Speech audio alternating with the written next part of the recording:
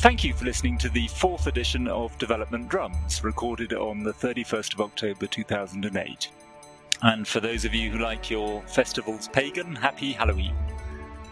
Development Drums aims to give busy people working in development a short update on the latest news, with some stimulating comment from the experts. And there's a lot to talk about this week. I'll be talking to Sheila Page from the Overseas Development Institute about proposals for a new free trade area in Africa. And we'll be looking again at the impact of the financial crisis on developing countries, and we'll ask whether it's a good idea to give a prize for good governance to African leaders. I'm joined today by Shanta Devarajan. Shanta is currently the Chief Economist at the World Bank's Africa region. He's previously been Chief Economist for the South Asia region and for the Human Development Network at the World Bank. And notably, he was the Director for the World Development Report in 2004 on making services work for poor people. He also writes an excellent blog on Africa economics and development. Shanta, welcome to Development Drums. Thanks very much, John. Nice to be here. Let's start with the financial crisis and the impact on developing countries. We had rather a gloomy conversation about this in last week's episode, both about the effects of the crisis on foreign aid and on the broader economic effects on developing countries. Shanta, in your blog, you were quite optimistic that aid would be sustained, despite the financial crisis. Are you generally sanguine about the effects of the crisis on developing countries? No, I think there are some profoundly disturbing effects, but I don't think foreign aid is going to be the big driver. I think the biggest effect that I'm concerned about is the shortfall in private capital flows. Private capital flows have been rising in Africa. In fact, it's the fastest rising region in the world. And as we know, since the main effect of the global financial crisis is a contraction in credit, as well as a reduction in the appetite for risk by investors, there are many very good investment projects in Africa that may have to be postponed or even canceled because the private finance that they were expecting is not forthcoming. So I'm very concerned on the investment front for Africa. Foreign aid is a concern, but as we know, my only point there is that foreign aid is falling far short of what was promised at Gleneagles anyway. They're about, I think the latest calculation is about $20 billion short of the Gleneagles promises.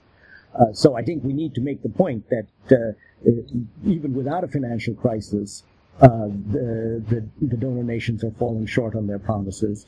And I think there may be a cutback in foreign aid, but we need to make the point very clearly that a drastic cutback could be literally a matter of life and death for many Africans, including the 2 million who are on antiretroviral therapy and relying on aid-financed ART for their lives. So the private flows you're talking about here are primarily investment flows rather than remittances. This is investment by banks and international companies mainly in infrastructure in Africa? Exactly. And how much of that is there in the least developed countries? Is most of that going to the better off countries in sub-Saharan Africa, like South Africa? Yeah, a large part is going to South Africa, but it's actually become much more diverse now. Kenya, Tanzania, Ghana, Nigeria have been recipients of these private capital flows in the last 3 or 4 years, which is a significant development. It traditionally used to go just to South Africa. By the way, I forgot to mention Zambia as well. Some of it is as a result of the possibility of mineral exports, but also some of it has gone for the much-needed infrastructure development in sub-Saharan Africa. And what about flows of remittances? Are they, have they been a big part of private flows to Africa, and B, do you see those being affected by the financial crisis? Yeah, remittances also have been rising quite rapidly. I think the estimates are something of the order of $12 billion a year going to Africa. And they are likely to decline, just because, unlike previous financial crises, this is one that started in developed countries. Traditionally, remittances have been countercyclical, so that when one of the receiving countries goes into a downslide, remittances actually increase. But in this case, the source of the remittances is where the crisis is occurring. And so we're a little concerned about that. We've been monitoring the situation, and there are signs, say, in Kenya of a decline in remittances, and the shilling has depreciated almost in response to that. Cape Verde is another country that's suffering a decline in remittances. But it's too soon to tell by how much this will be affected. And on the investment flows, is there something that the international community can do, either the World Bank or perhaps the private financing part of the World Bank, which is called the IFC? Is there something they can do to make sure that those investment flows don't dry up in developing countries? Yes, we are exploring a variety of options.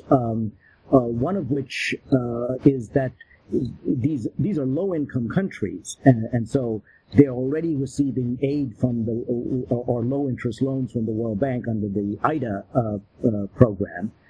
So we don't want to, we can't add to that because that's money that's already been committed.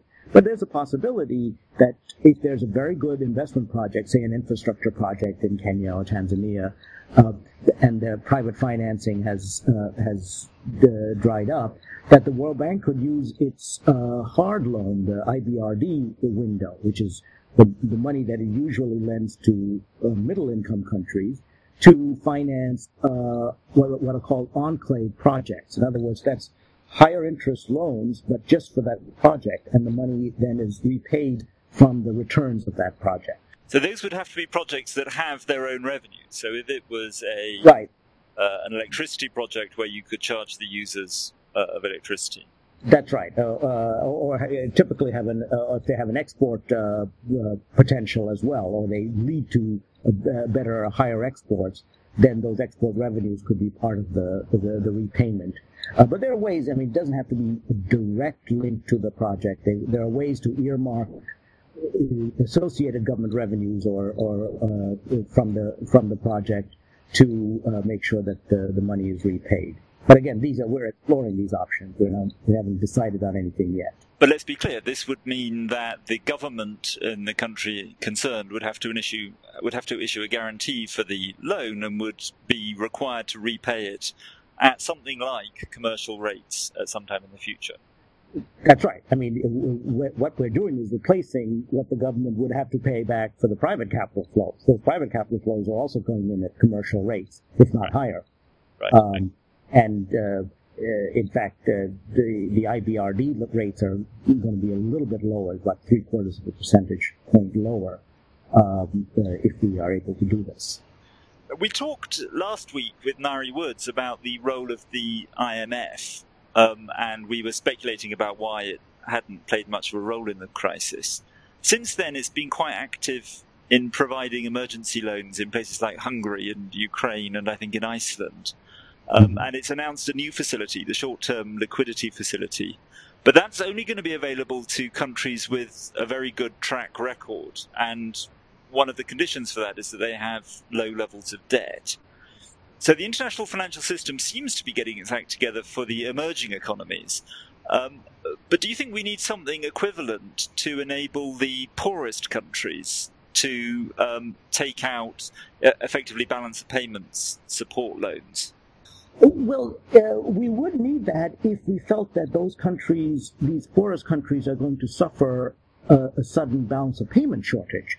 But, part of the reason, because they're not so integrated into the global capital markets, this crisis, for good or ill, is not going to affect the low-income countries the same way it's affecting these emerging market economies. I mean, there isn't a whole lot of capital flows other than these private investment flows from, say, Ghana or Kenya to developed countries, whereas the Eastern European countries, for instance, are very closely integrated with Western Europe.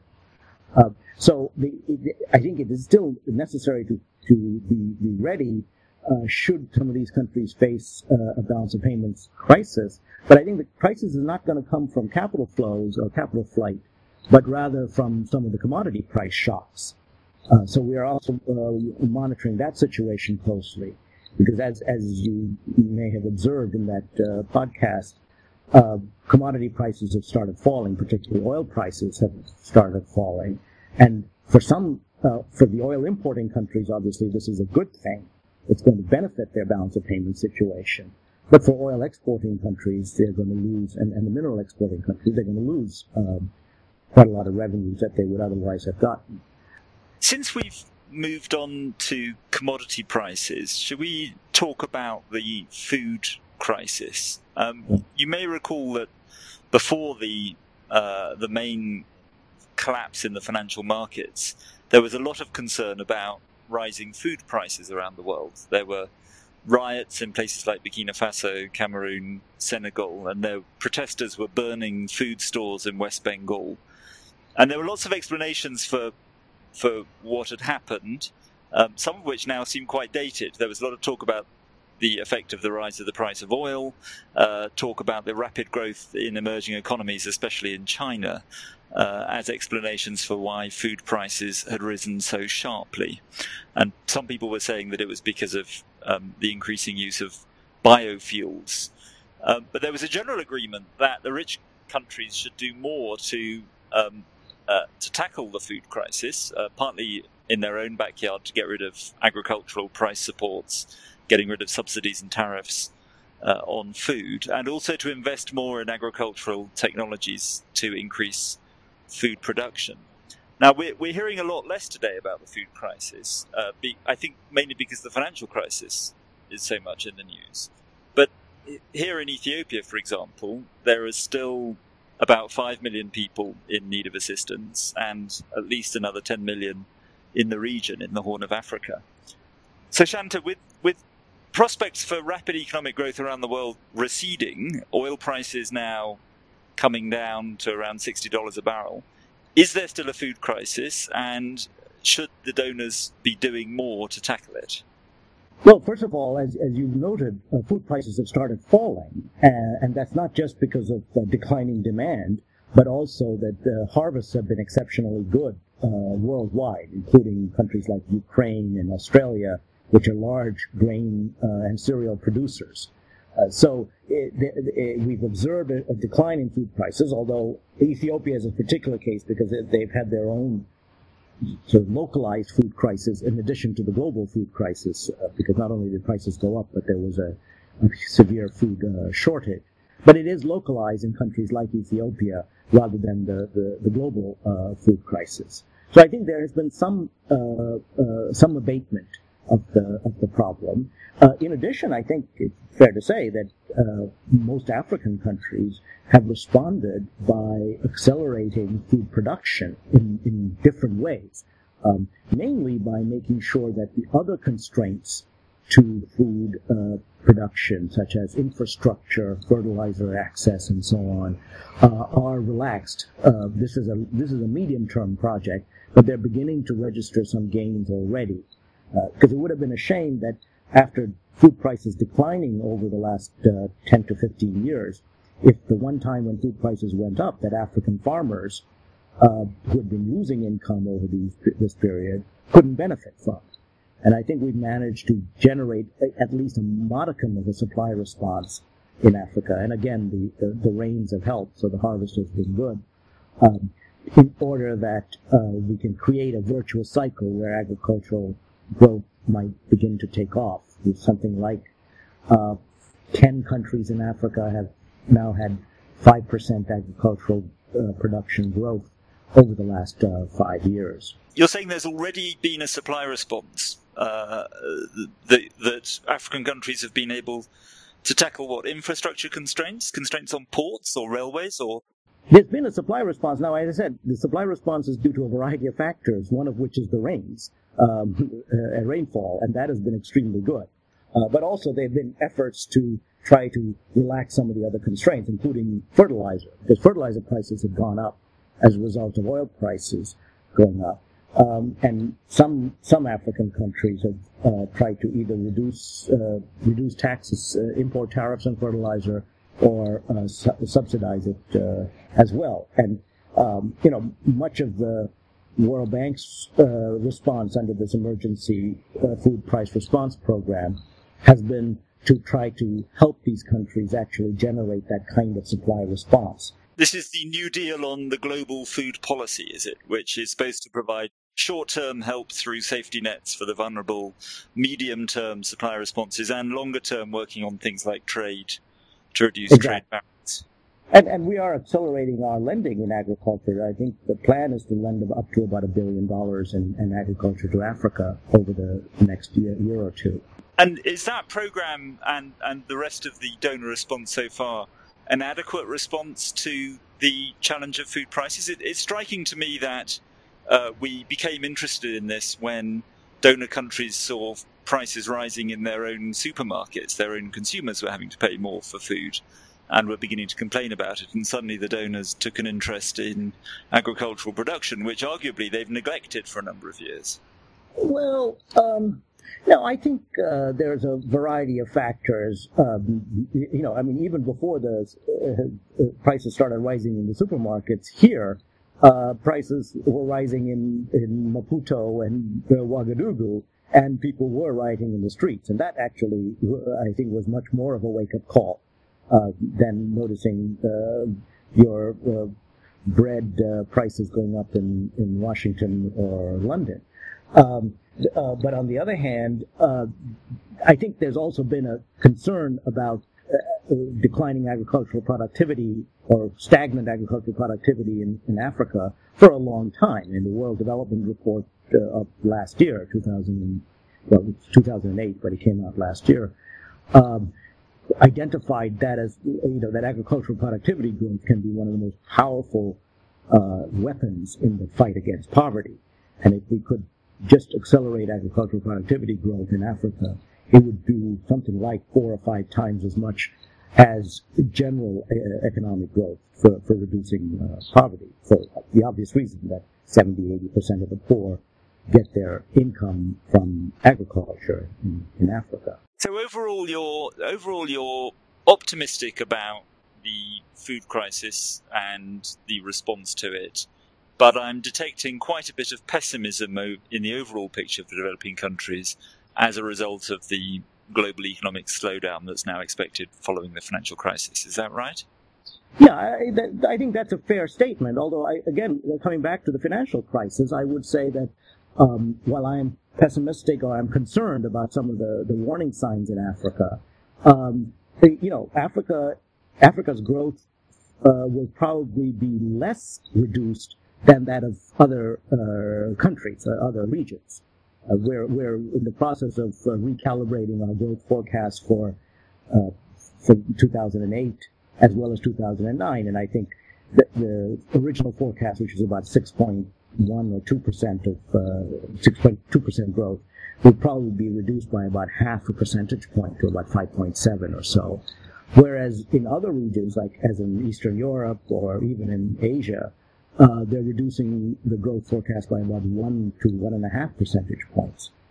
So ironically, because of Africa's lack of integration with global capital markets, they may actually suffer less in this particular financial crisis, but they will suffer somewhat.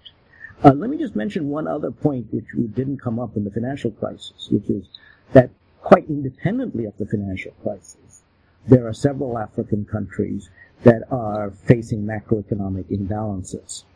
Ethiopia being perhaps one of the more important ones, with inflation, as you probably know, hitting about 60%, and Ghana's fiscal deficit is about 10% of GDP. South Africa's current account deficit is close to 8% of GDP. These are serious macroeconomic imbalances. As I said, they were not caused by the financial crisis, but they need to be addressed, and they're very important to avoid a hard landing. I mean, the one thing we've learned from macroeconomic imbalances is that the longer you postpone adjusting them, the harder is the landing. And what kind of measures will developing countries need to take to adjust? Is this a prescription of the 1980s structural adjustment policy, or has thinking moved on now about how a country would adjust to, for example, the inflation rate of 60% that we have here in Ethiopia? Well, I think some of the basic macroeconomic principles of the 1980s are still appropriate, but I think we also need to do two things. One is you don't apply the same policy across the board, and also look at the cause of the problem and try to address it at its source. So, for instance, in the Ethiopian case, some significant part of that inflation is caused by rising food and oil prices. So, to the extent that those are now abating, there will be some automatic adjustment.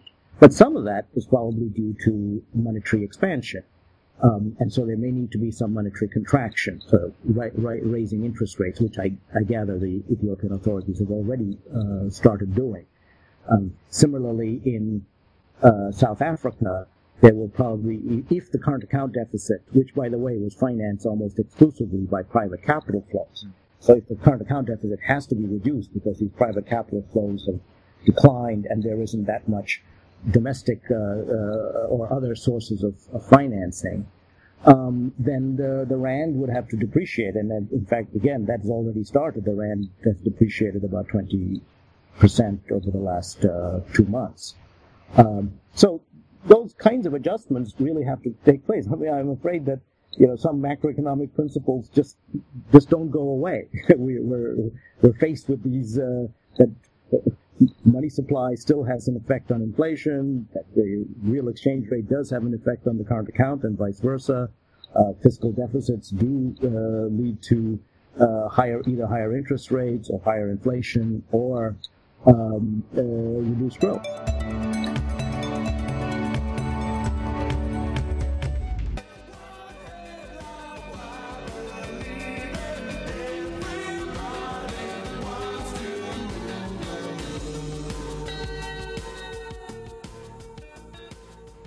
On the 20th of October, the Mo Ibrahim Prize for Achievement in African Leadership was awarded to Festus Mogae, the former president of Botswana.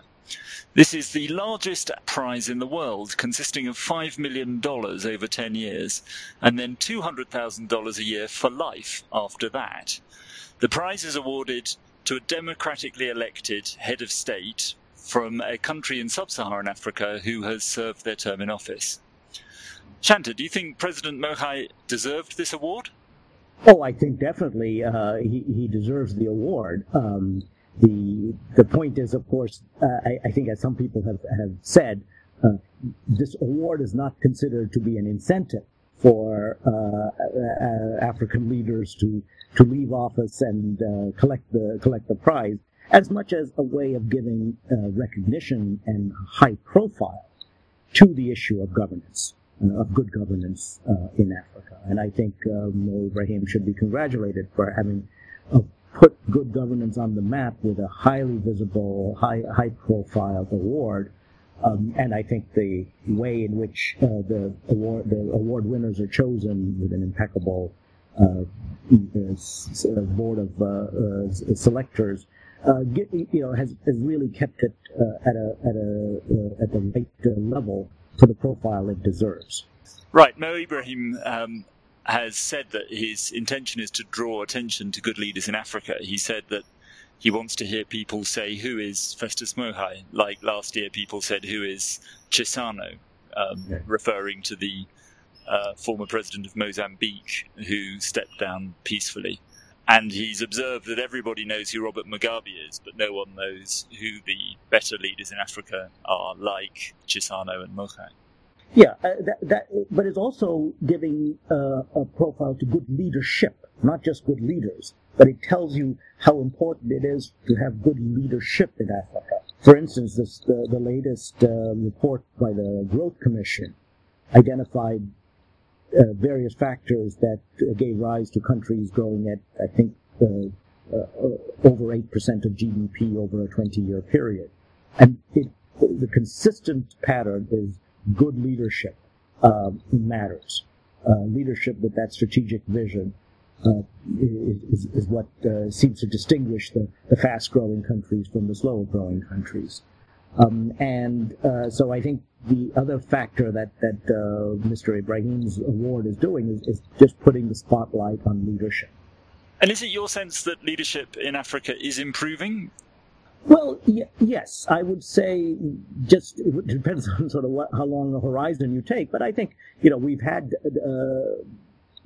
20 plus years of fairly widespread democracy in Africa. We've had peaceful changes of government and even of party in a large number of countries, including countries where previously there was a single leader for a 20-year period or so, such as Zambia or Cote d'Ivoire and so on. So I think it's hard it may be too soon to tell whether there's been a systematic improvement in good leadership, but at least I'm getting the sense that the will of the people is being reflected in the leadership on a more regular and consistent basis in Africa than it used to be.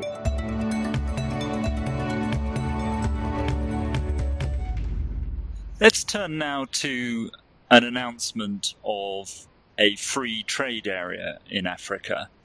On the 22nd of October, heads of state and foreign ministers from the three largest African regional economic blocs agreed to work together towards establishing a free trade area which, when complete, will extend from Cairo to Cape Town. The three blocs are SADC, the Southern African Development Community, COMESA, which is the Common Market for East and Southern Africa, and the EAC, which is the East African Community. I asked Sheila Page at the Overseas Development Institute to tell us what was agreed in Kampala. It's actually quite vague. They agreed to have a timeline for a roadmap. In other words, they agreed to start talks about talks, which is all you can really expect because a group of presidents aren't going to get into detailed discussions of tariff lines. It was interesting because it was more than they were expected to agree. And normally with summits like this, the communique is written in advance. Everyone knows what's going to be in it. And this came out of the meeting, as far as one can see. So let's just be clear. We're talking now about three of the regional economic communities, RECs as they're called, and there are, 8 different RECs in Africa? At least. It depends how you count them. But what's interesting about these three is the overlap among them. Members of COMESA some members of COMESA are also members of SADC. All members of the EAC are also members of COMESA. And at least one of the members of the EAC used to be a member of SADC, Tanzania.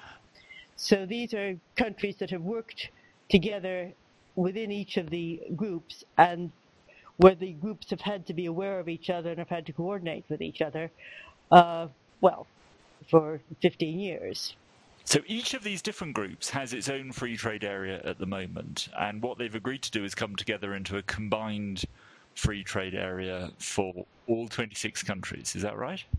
Not so fast. Each of the three areas has plans for a free trade area within itself, with some exceptions and various delays and stagings. Each of them also has at least talks about going beyond that to a customs union, which means not only free trade, but the same tariffs on their trade with the rest of the world. Each of them already has some special provisions for trade with members of the others. So to some extent, what they're proposing is to make an extremely complicated system simpler. And is that an important thing to do? How big a step forward will it be if they succeed? It's a big step. What actually interested me more in their statement was that they talked about building trade infrastructure as well as reducing tariffs. And that could actually be much more important, because for most of these countries, their maximum tariffs now are down to 20-25%. And on a lot of things, they're lower than that.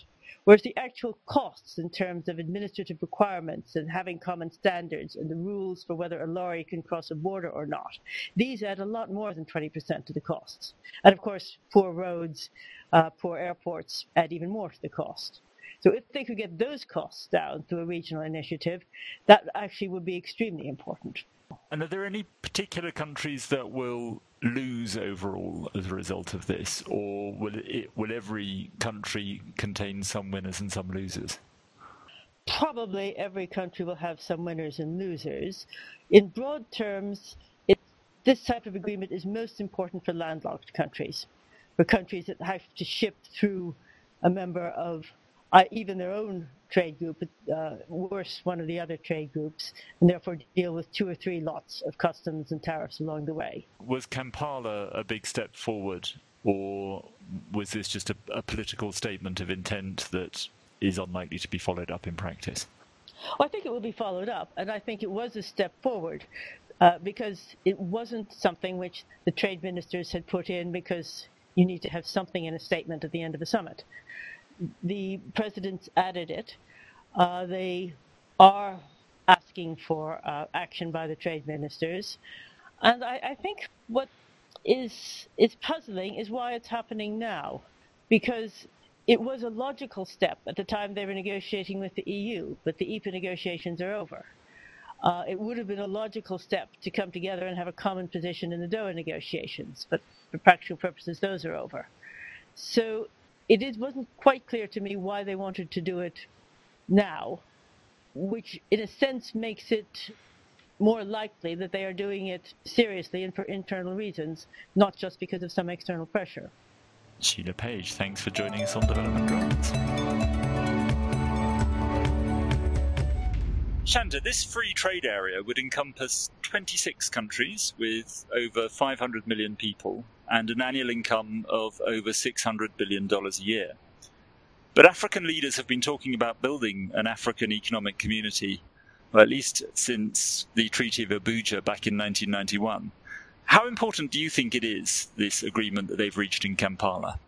Well, it's an important step in the direction of creating a free trade area. I mean, as Sheila Page herself said, this is an agreement to talk about talks. And so we haven't yet seen the free trade agreement, but it's an important step in that direction. But I think the more important issue for me is that the benefits of a free trade area are, while they may be significant, actually pale in comparison to the benefits of regional cooperation in areas such as infrastructure and logistics. And what we find is that, free trade areas, the pure trade benefits have to do with the lower tariffs and the common external tariffs of these countries. But as Sheila herself pointed out, these tariffs are already fairly low to begin with. So there might be some benefits in lowering them further and generating greater synergies across these countries. But there's still a real problem about regional cooperation on roads and railways. We're having trouble just getting a railway going, say, from Lusaka to Dar es Salaam to be able to get some of these exports out.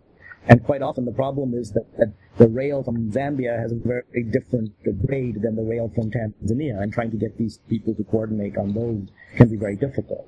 The other big area is potential cooperation on energy. I mean, you have countries, or parts of countries such as DR Congo, which have very rich energy sources. DR Congo has some, I forget the number, but some significant number of the hydropower resources of Africa.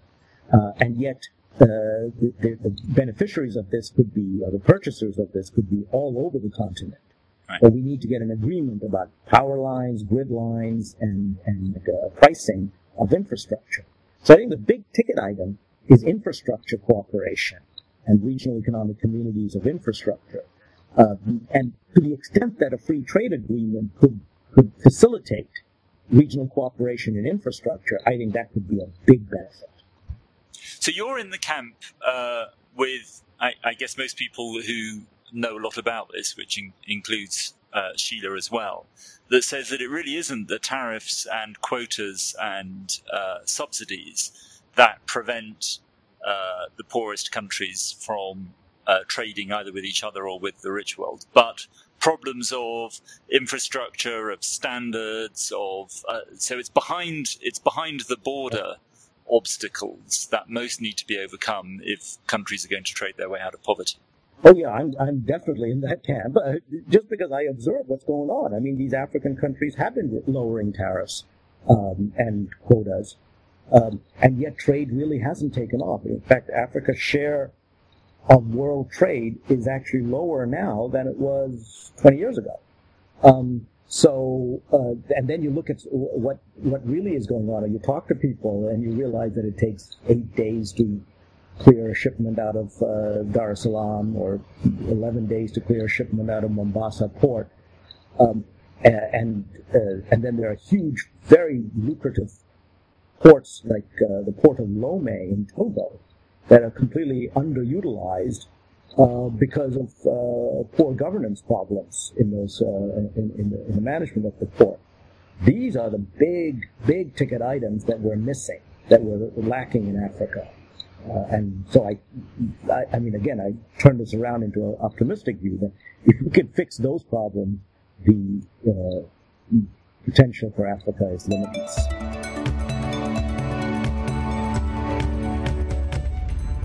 What an excellent note to end our discussion on. That's all for this week's edition of Development Drums. Thank you to Shanta Devarajan. You've been very optimistic and upbeat about Africa's prospects. You can read Shanta's blog about Africa at africacan.worldbank.org, and to Sheila Page of the Overseas Development Institute at www.odi.org.uk. You can find those links and links to everything we've talked about today at developmentdrums.org. Please go there and tell us what you think about today's show. Until next time, thank you very much for listening.